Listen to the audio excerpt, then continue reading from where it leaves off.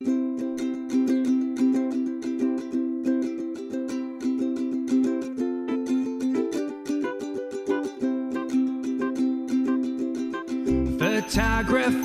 keeping it real.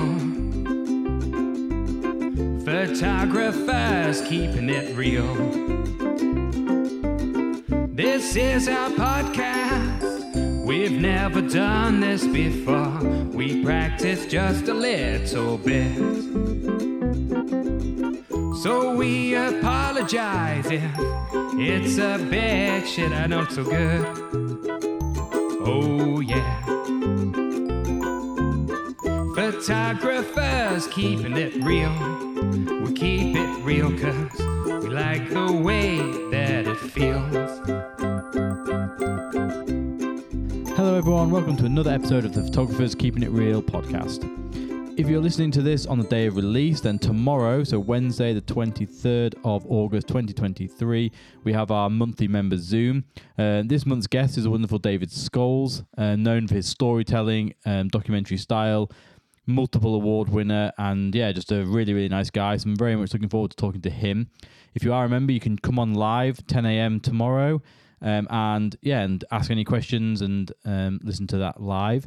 It will be recorded though, so if you listen to this after Wednesday the 23rd, you can go into the member zone, just log into the website, go to the Learn tab, and you'll see that video with David Scholes there. So you can catch up with that. Let me know what you think.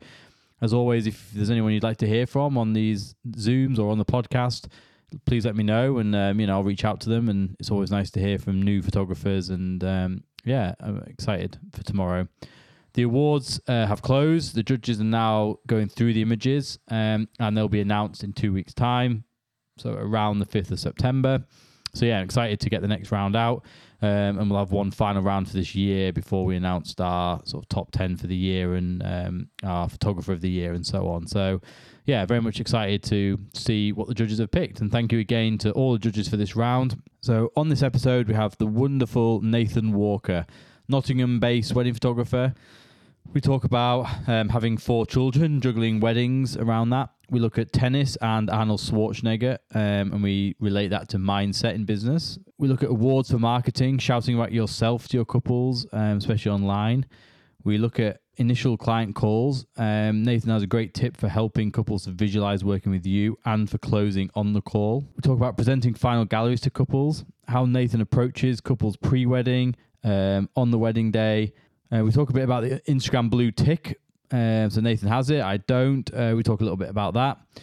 And then also Nathan's got a workshop coming up this November, so November 2023 in Nottingham. All the details linked below. I think it'll be fantastic, so go check it out if you're interested in a documentary wedding photography course or training day with Nathan. I think they'll be packed with a lot of great information. So yeah, go check that out if you're interested. The link's below. For members only, if you are a PKIR member, don't forget you can listen to the full extended version of this podcast where we talk to Nathan about marketing and leads, about SEO, which is his huge area for him in terms of leads, how he worked with that over lockdown, and yeah, he's got lots of great advice on SEO, and give that a little listen. We also talk a bit about finding strategies that work for you in terms of marketing. Give that a listen if you remember. Let me know what you think. And yeah, I just want to say thanks again to Nathan for coming on. So as I said, Nathan, multiple award winner, plenty of awards from Photographers Keeping It Real, from This Is Reportage, fast to become well-known wedding photographer within the UK, especially when it comes to documentary style across the Midlands, all while crazily having 4 children. So I've got 3 kids, right? So one's older, so he's all right. He's like 14 now, so he's like somewhat self-sufficient, can sleep in. If I take the other 2 to soft play, he can stay in bed on his own, so it's not too bad. And then we've got a 3-year-old and two tomorrow, the other one, so 3 and 2. It's already a lot of hard work, especially with like sometimes with weddings and stuff. Like, how do you do it with 4 kids? My wife's amazing. That's the main thing. She kind of is very. I'm not very organized as a person. She's very on it with so many things. We have some good routines, and having the structure to a day or to a week helps a lot. And I can't imagine what life would be like if I had a 9-to-5 sort of office job. I just couldn't fit in everything that I need to do in a week. So I'm just really thankful that I have the kind of freedom in my job to be around in the week, and it kind of balances the fact that at weekends I'm not here for at least a certain chunk of the year. Yeah, but it's all good.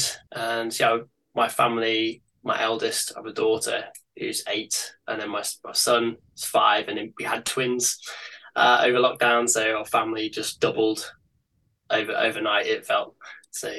That was quite a surprise. Yeah, twins, I guess, catches everyone out, doesn't it, when that happens? Because especially if you've already got 2, you think, oh, we'll have a third, and then like, oh, suddenly it's 4. And but yeah, oh, man, I remember when we had our daughter, we went in for the scan, and we were just waiting, and someone came out, and they looked completely just white, and we found out they've just discovered they had twins. And in my head, I was thinking, ha ha, and I didn't know. Yeah, several years later, that'll be us in that situation, and the jelly over the belly, and just seeing the pictures. Wow. And she goes, oh, there's another one. I was thinking, oh, I don't think I've ever experienced anything quite so momentous. And I wasn't too pleased with my language at that point because I was in disbelief. But yeah. Yeah, that's crazy. No, it's good though. Like, it's good fun, isn't it? I suppose I don't know about you, but for me, like, since having kids, I sort of pay even more attention to those relationships at weddings now. Like, I think everyone knows, even if you don't have kids, right, you don't care about kids, you still know that kids are important to people and to the family. So it's not like, you wouldn't photograph kids if you didn't have kids. But yeah, something like, I just kind of can understand that relationship a little bit more about from like a parent's point of view sometimes. And yeah, I don't know. I feel like it's changed the way I shoot kids a little bit now at weddings, sort of thing. How I got into the photography as an interest to start with began around the time my daughter was born, and part of what I love about shooting weddings is I see it as an extension of doing the family photography. There's kind of documenting family life. It just so happens to be the occasion of a wedding, so it's kind of I'm just basically just doing family photography in amongst the set pieces. So stuff that you expect to happen at every wedding. People get married, there'll be a ceremony. What happened outside of that is the interesting bit. I know what exactly is going to go on, but I like weddings. Wedding for me are better when the children are there, because you've got height to play with. You can get down low, you can change perspective, you can shoot down from above, and they're not as predictable. I see children. Last wedding ate some sun cream, stuff like that. You just wouldn't see. So you just wouldn't see a bloke doing that at a wedding. There'd just be, if there's no children, they're just standing around chatting at the bar, and I find that's harder to find stuff. And they're not camera shy as well. I find sometimes, because I like to work close, people get a bit weirded out, and I have to just say to them, "Oh, guys, don't worry, you're just a framing device. I'm pointing this camera at you, but it's not a picture of you. I'm just using you to shoot through." And like, okay, fine. So the fact that I'm holding my camera down by my crotch, it's not a concern to them at all.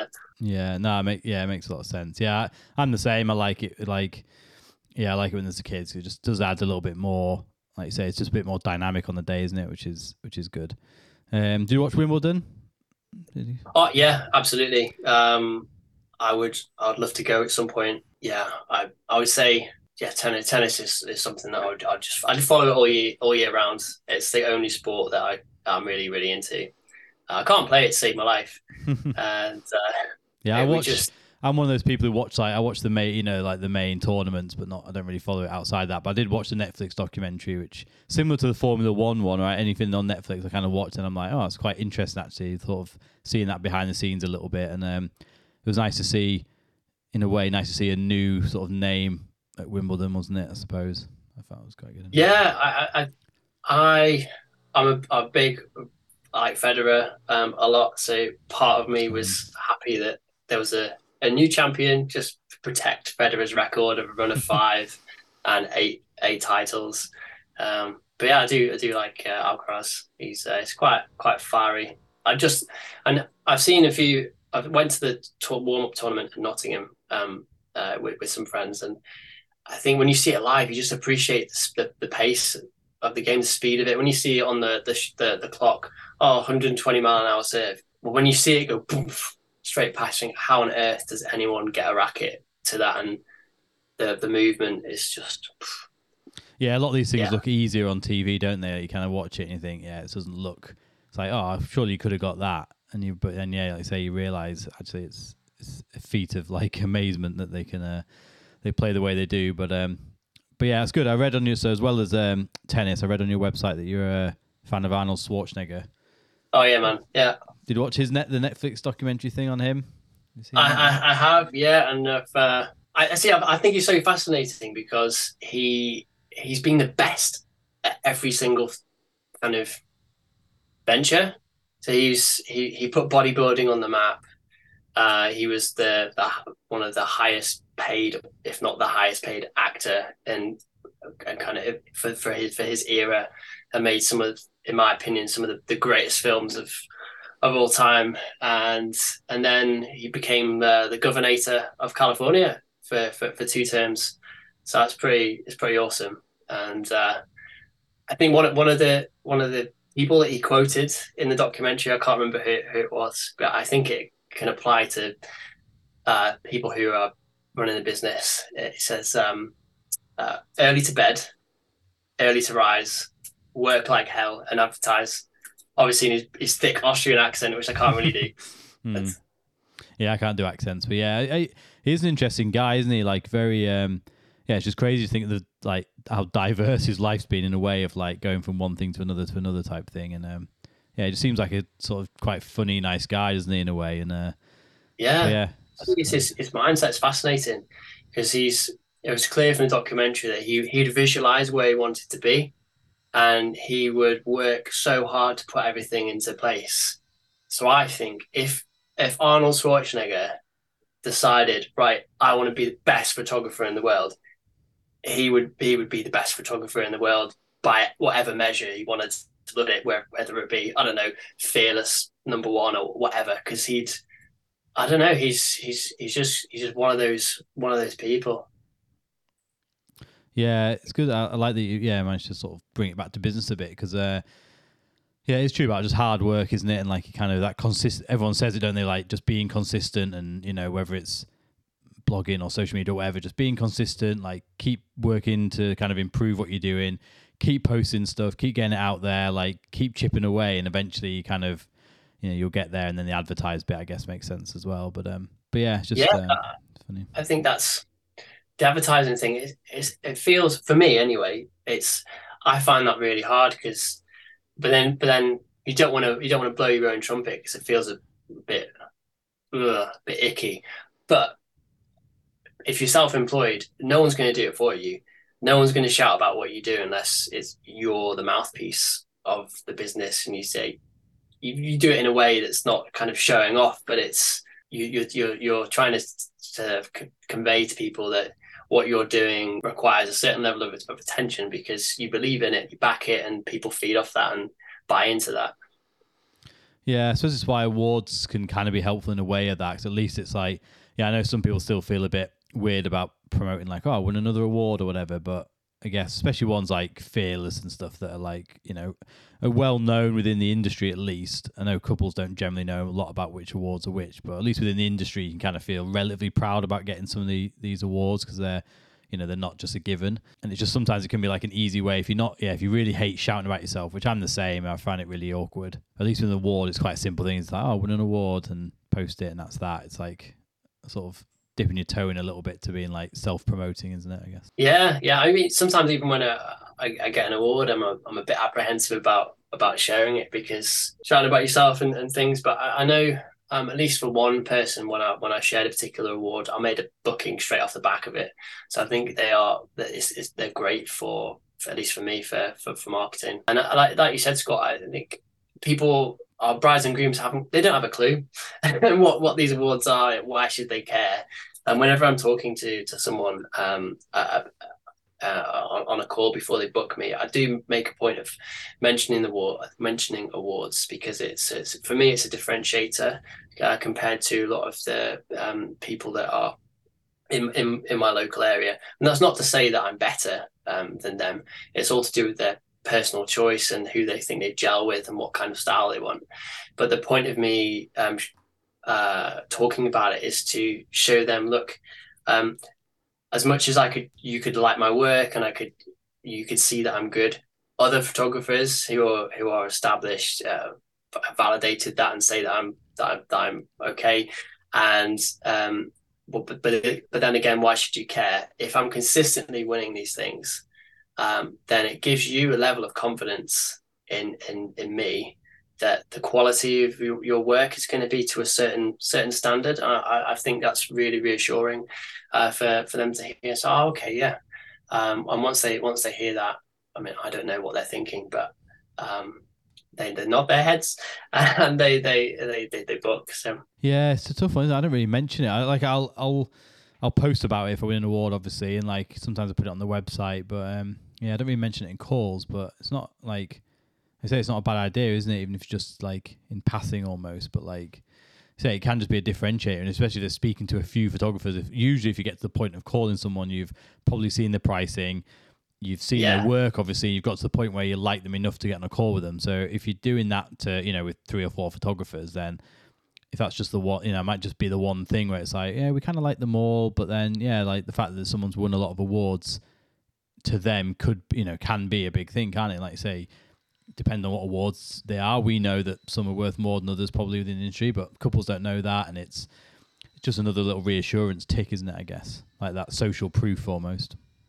Yeah, it's definitely social proof. I thought Andrew Billington said something along the lines of when I spoke to him.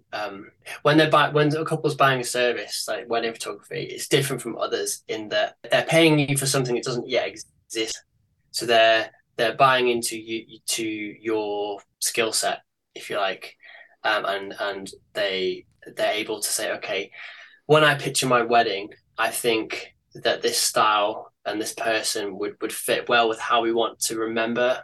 Are they obviously we haven't shot their wedding yet, so you kind of you're selling yourself all the time, and you want to give them the confidence that in a year's time, 2 years time, that you're going to go in there and do a good job for them. Yeah, and that makes a lot of sense. So since you mentioned calls and stuff, then what do you kind of actively encourage people to jump on calls? Do you kind of leave it as like, if you want to, we can, and you kind of, I know I speak to some photographers and they're like, I basically, unless it's really like, I don't know, the odd occasion, mostly they'll always push and they'd really want to have, to speak to their couples. And then you mentioned a lot about documentary, you starting to plant the seed then, even in those initial calls, that about how you work and about, what they can expect style-wise and stuff, or is it kind of more of a, generic, here's my pricing and do you have any questions type chat? Yeah, that's a good question. I always speak to the couples before they book. I could see if I could get to a point where I didn't have to do that, brilliant. If I was booking my ideal clients without having a conversation, that saves me a lot of time. But I always when I reply to a couple with a inquiry, it's just a link to book a call. I've got connection in Zapier and things like that. So it automatically gets put in my calendar and with my availability, and we can book a call. And even from the point on my website as well, sometimes I don't even get an inquiry. It's just, someone's booked a call for such a time this week. Go on there, have a chat. And I'm pretty sure that once someone's committed to having a call, it's rare that someone doesn't book. And it's just, I use that call as an opportunity to try and understand what it is that they really want, and to see if we're on the same kind of page. So I listen more than I talk, and I ask a lot of questions along the way, just to really kind of sound it out. And one thing I would do as well is I always give them the opportunity to see a gallery of a wedding, and I think that's important as well. And I think that helps with my booking success, because if they've seen my work on Instagram or the website or the blog post, it's just a snapshot. It's just there to make that initial connection. Oh, okay, this looks like the kind of thing that we want, and to get that conversation going. But what it won't show you is the quality and the consistency of the work over, say, a 10-hour wedding. They're not seeing my best of bits. They're seeing the whole thing, so they can scroll through that. And I'll just say to them, well, can you see yourselves in these photos? Does this look like how you want to remember your wedding day? And once they start putting themselves in those pictures, I think that really helps them visualize the end product. And again, it feeds into the confidence that they'll have to say yes. And when I finish the call, I'll always close. I'll always say, "Yep, do you want a book?" And most of the time they'll say yes. Odd occasion they'll say, we'll speak to someone else, and I'll say, okay, cool. How do you want to leave it? And take it from there. Yeah, that's good. I mean, I feel like a few people said that before, and it does make sense because I kind of like, again, they've probably seen your pricing, they've seen your work, they like you enough to jump on a call. Then if the call seems to have gone well and you're not seeing any issues, it's kind of like, well, what else do you need from me to decide whether to book or not? Like what else is really missing? Like say if they're like, well, we're going to speak to some others first or whatever, fine. But yeah, it gives them a chance. I guess they might be like, oh yeah, we loved all that. Like all sounds great. We'll book, and then you just send stuff out and it's done, isn't it? Rather than you just got that hang on of waiting and life gets in the way and they forget, and you kind of that impact you had on the call is like drops a little bit, doesn't it? I guess in the days or weeks after the call. Yeah, I think you have to judge it. If you've committed time, they've committed their time. They've seen everything. You've answered all their questions. You think you're a good fit. Are you just gonna go, see ya? I hope to hear from you soon. And I kind of laugh about it because that's what I would have done in early on before I had the confidence, and I did some sales training around that as well, just to know how to kind of handle. Sounds bad. I'm sure there's a better word for it. Objections, and to provide that reassurance and stuff. But yeah, just to say, do you want to book? And then that's the aim. That's ultimately the aim, isn't it? You want that. You want to serve them, and you want to book them if they're the right fit. And if you've got a sense of that, you'd be pretty bad for you not to ask the question at least. And I think they'd appreciate it as well. And they'll look at each other and they'll go, yeah, okay, what happens next? And then talk them through the next steps. Yeah, it's a really good tip. You said about sharing a gallery, and do you just send them that prior to the call? Do you screen sharing that? Like, if you're chatting to them on Zoom, do you screen share your screen with a gallery open and then like talk through it? How does that? Or you just send it to them when you're on the call for them to look through while you're chatting? Like, I usually just ping them a link to the gallery while I'm on the call. I try not to talk when they're going through it, but then at the same time, I don't want them to. There's so many photos in there, take ages, and it's just like really dull and boring for them because they're looking at other people's photos. It's not too exciting for them. So they have the option there to hop around the gallery as well. I've seen quite a few galleries from photographers, and I think what I do that's useful to them is I organize the gallery into sections to make it really easy for them to hop around. So let's say they were interested in, what would a group shot look like?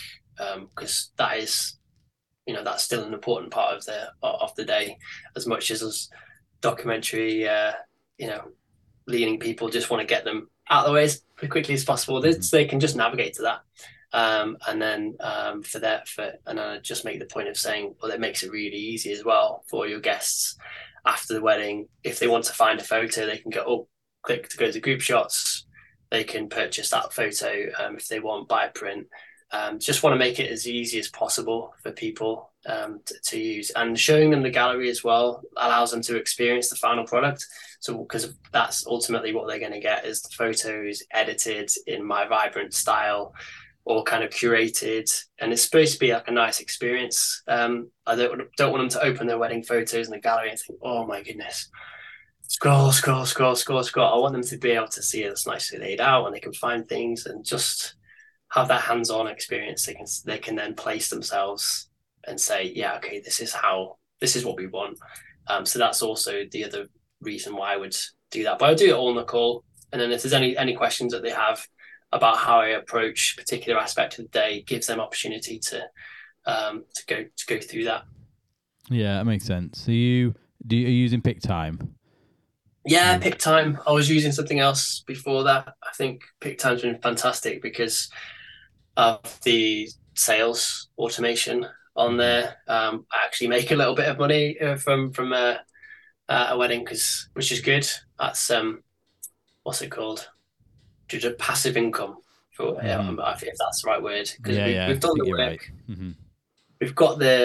We've generated the business. We've done a good job. We've given them the photos. They're all happy.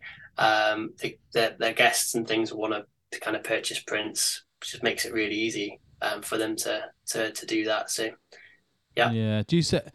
Because with Pick Time, am I right in thinking? So if you've got everything in folders, like getting ready, whatever, it'll like do the scenes for you, right? Do you do it that way, or do you set a scene in Pick Time, then upload, like export from say Lightroom all the getting ready pictures, then upload them? Or so I just put it in one big thing, just purely for like the ease of it. But you're right, it's a lot easier for couples obviously to have it separated, and for anyone looking through it.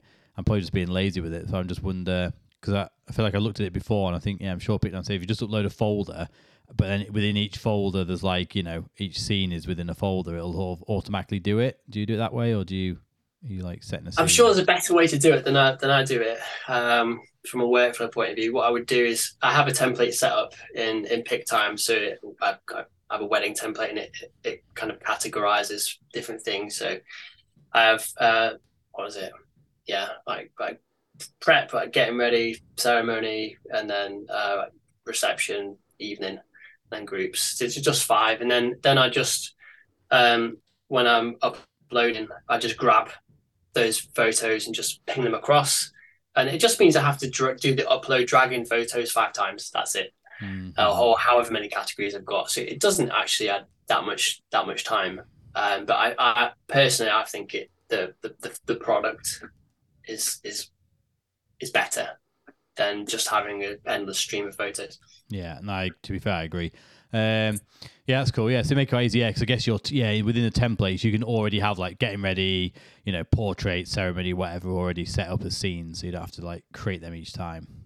No, yeah, you just click the button and it's done. Then you just drag your photos into each scene. Okay, cool. I'm delivering a wedding today, so maybe I'll give it a go after this call. But yeah, cool. Okay, nice. So in terms of on the day and stuff, then, so you're speaking to couples. Obviously, they book. Are you then speaking to them again before the wedding? Are you like a questionnaire guy? Are you sort of chatting much to them before the wedding about like, if the parents are still together and family links and all that stuff? Is it more just a timing thing and then you're focusing on it on the day? What's your like approach to that?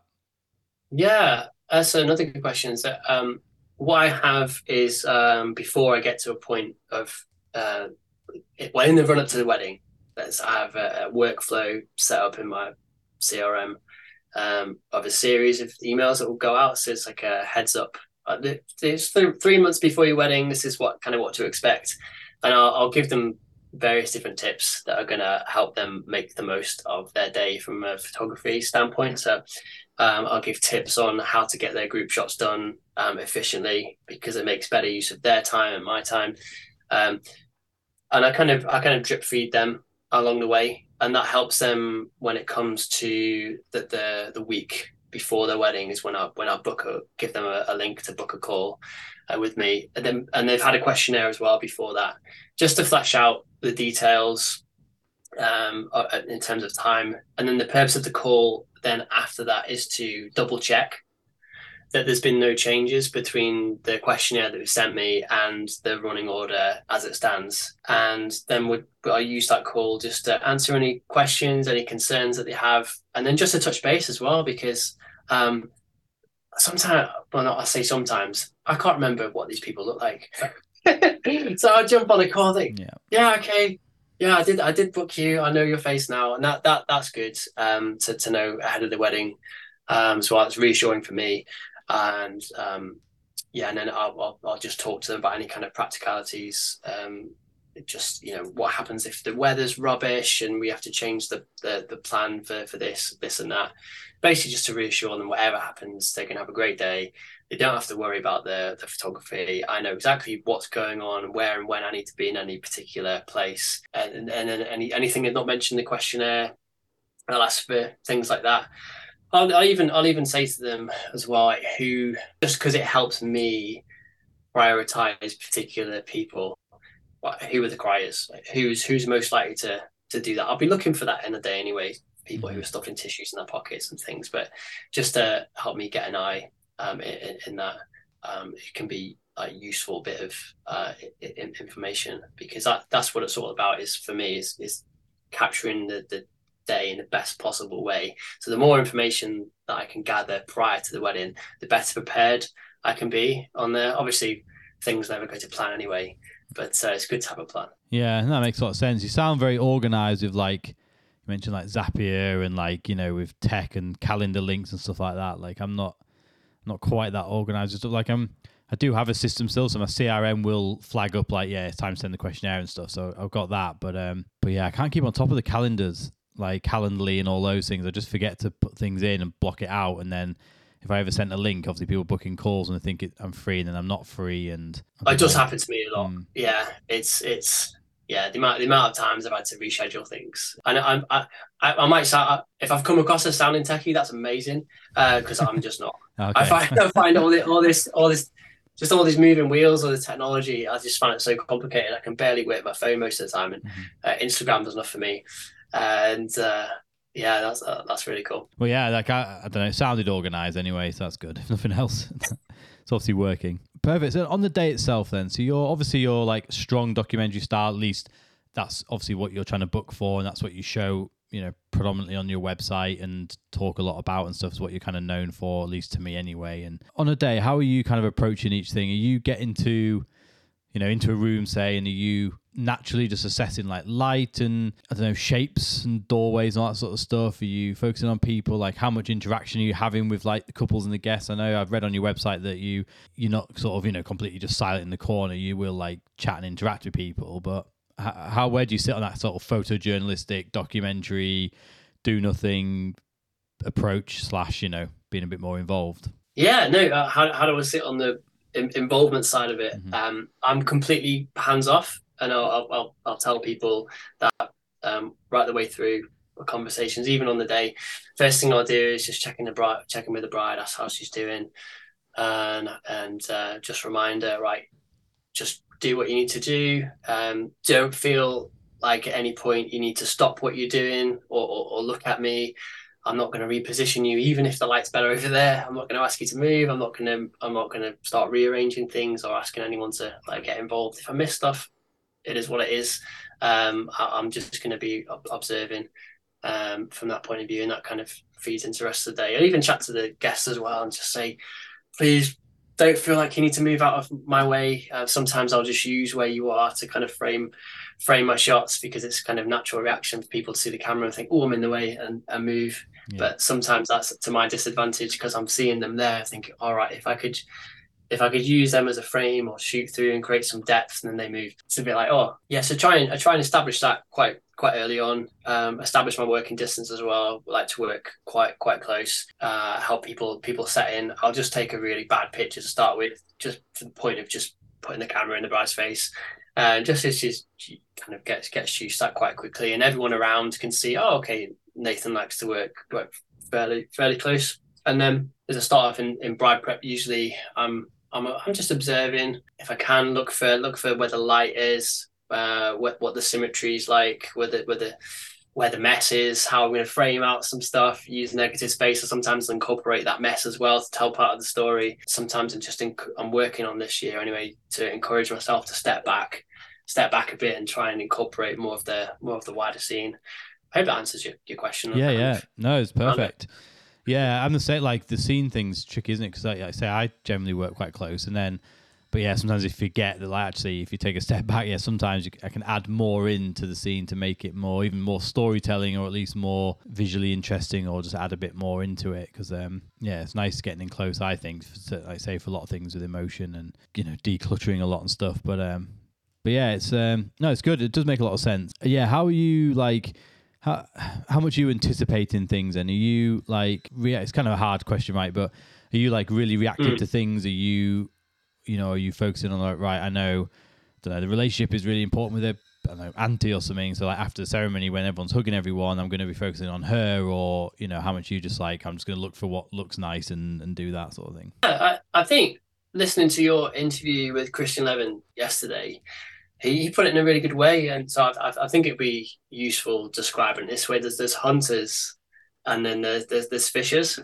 The hunters are the people who are, if you're in hunting mode, you're reacting, and sometimes you need to be in that. Some things happen that you didn't anticipate, and you need to try and, if you can, get a safe shot, and then work your composition and get something that's a lot better than the first shot that you took. But sometimes just getting the one shot is all you can get, and the bride and groom is going to be happy with that, but then there's some moments that you anticipate, which is a bit like the fishing. You're throwing in the line, you're framing up, you've observed what's going on, or somebody's done something, and you think they're likely to do that again, and this time I'm not going to miss it. I'm going to be patient, I'm going to wait, I'm going to line things up, and then boom. So there's a mixture of those approaches that I guess we would all do throughout the day, and then depending on what's going around, sometimes I'm more hunter, sometimes I'm more fisherman, depending on what the pressure is for time, and how people are moving around as well. That how busy the scene is, that affects how I would approach different elements of the day. Yeah, the hunter fisher thing's good. I have to clip that up and put it on Instagram or something. But it was brilliant, yeah, it makes sense, doesn't it? So like, yeah, I suppose like say everyone's probably a mixture of both, and I suppose some people just sway more towards one than the other. And I think I'm guilty sometimes of not leaving things long enough. Like I kind of see something happen, don't quite get it quite right, like the composition's off, or just slightly mistime the moment or whatever, and I'm not kind of just giving it a bit of time to maybe for it to happen again, or for something similar to happen in the same, like say, nice composition or nice light or whatever, and I'll kind of move on, and then you just end up with kind of almost there shots sometimes, and you're not quite the actual the perfect one almost, but yeah, I'm conscious of that really in my mind sometimes, so I have to try and remember that next wedding and think I think to do a bit more for me, practicing being more patient as a real kind of payoff. I think when I first started, I put a lot of pressure on myself. I need to be everywhere at once. I need to capture everything, and I'll just get a shot of so many different people basically doing nothing. And now I'm more in tune with slowing back,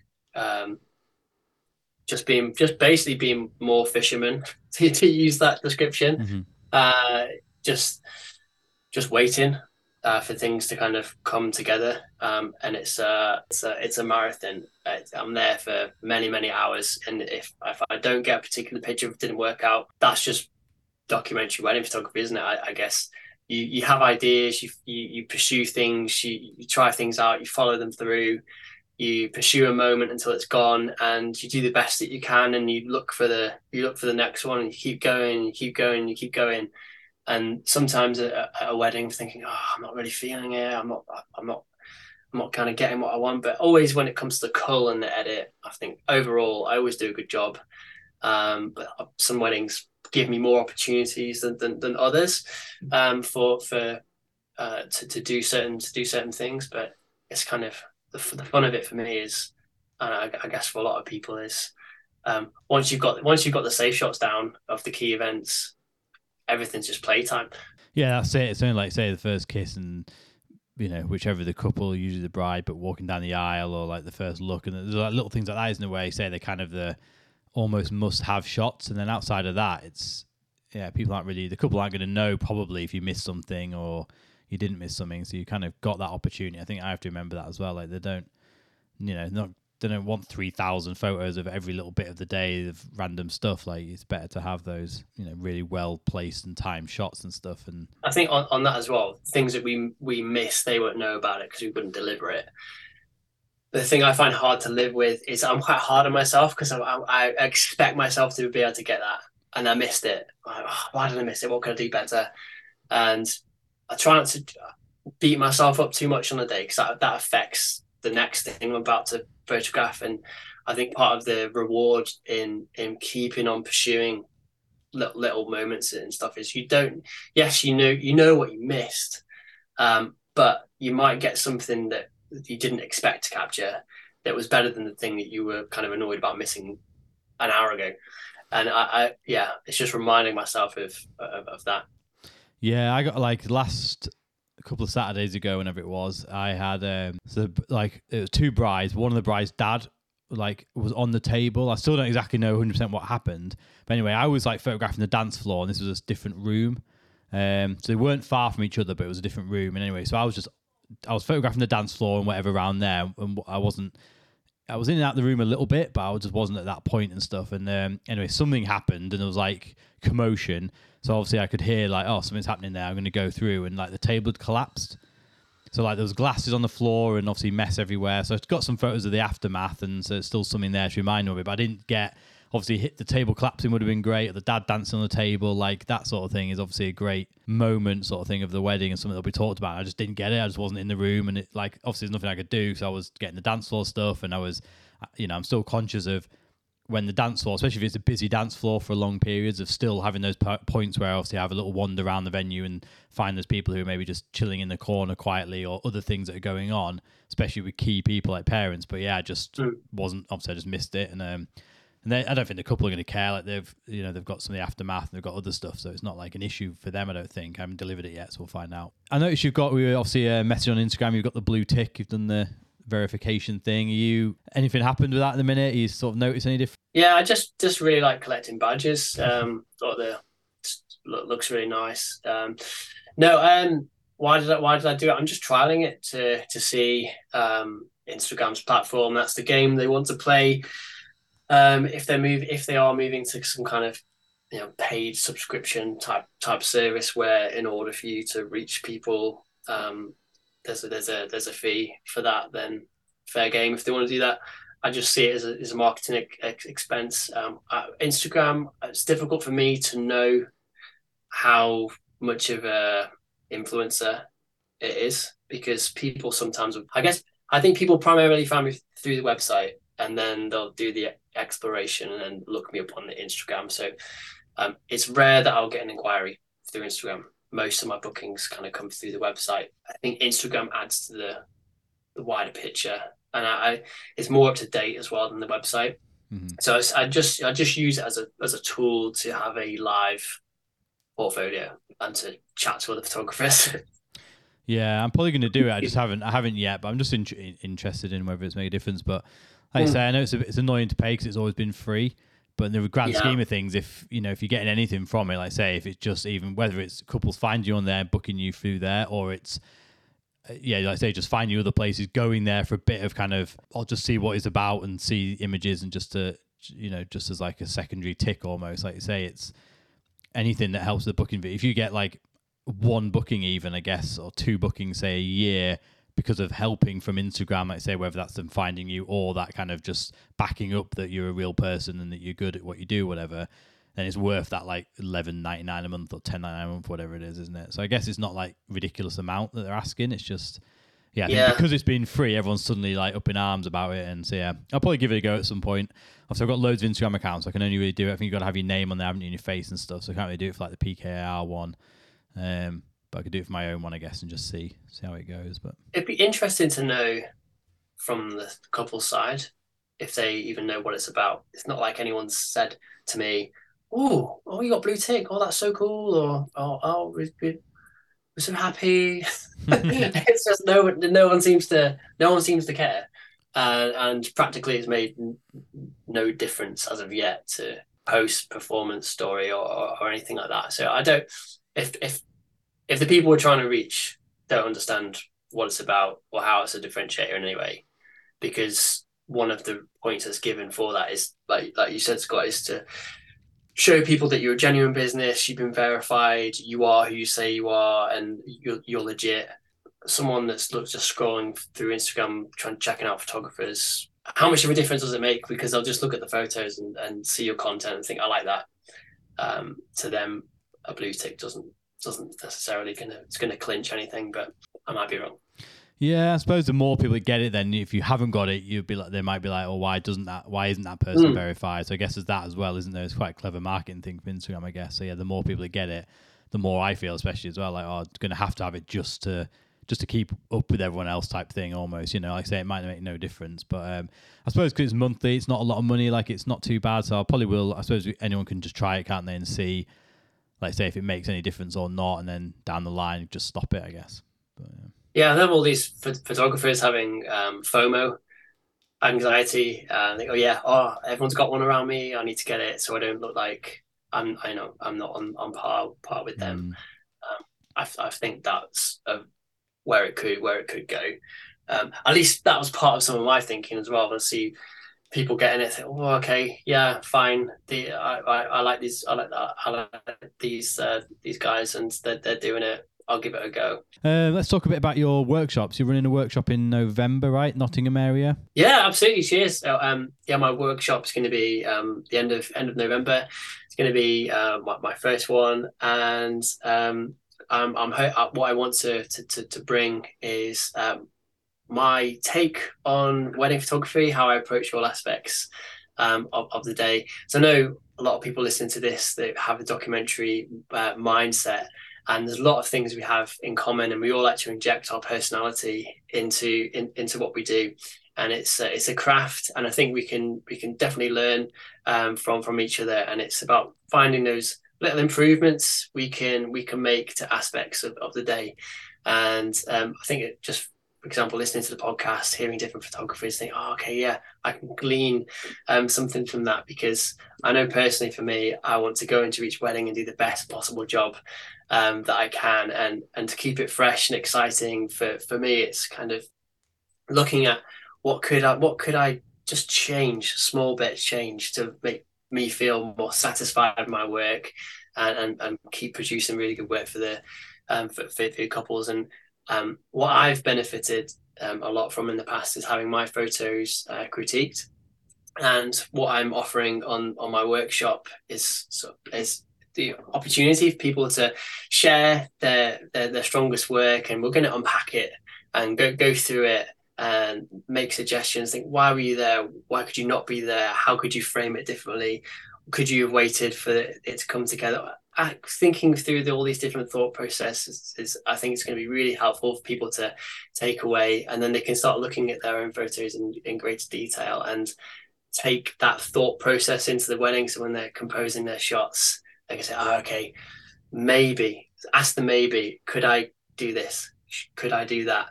And just think about those possibilities. And to, as I said, yeah, I've found personally having my photos critique, it's been such a good thing for me, because that's definitely helped me improve my photography. So I want to help. I think it'd be a good way to help people to do that.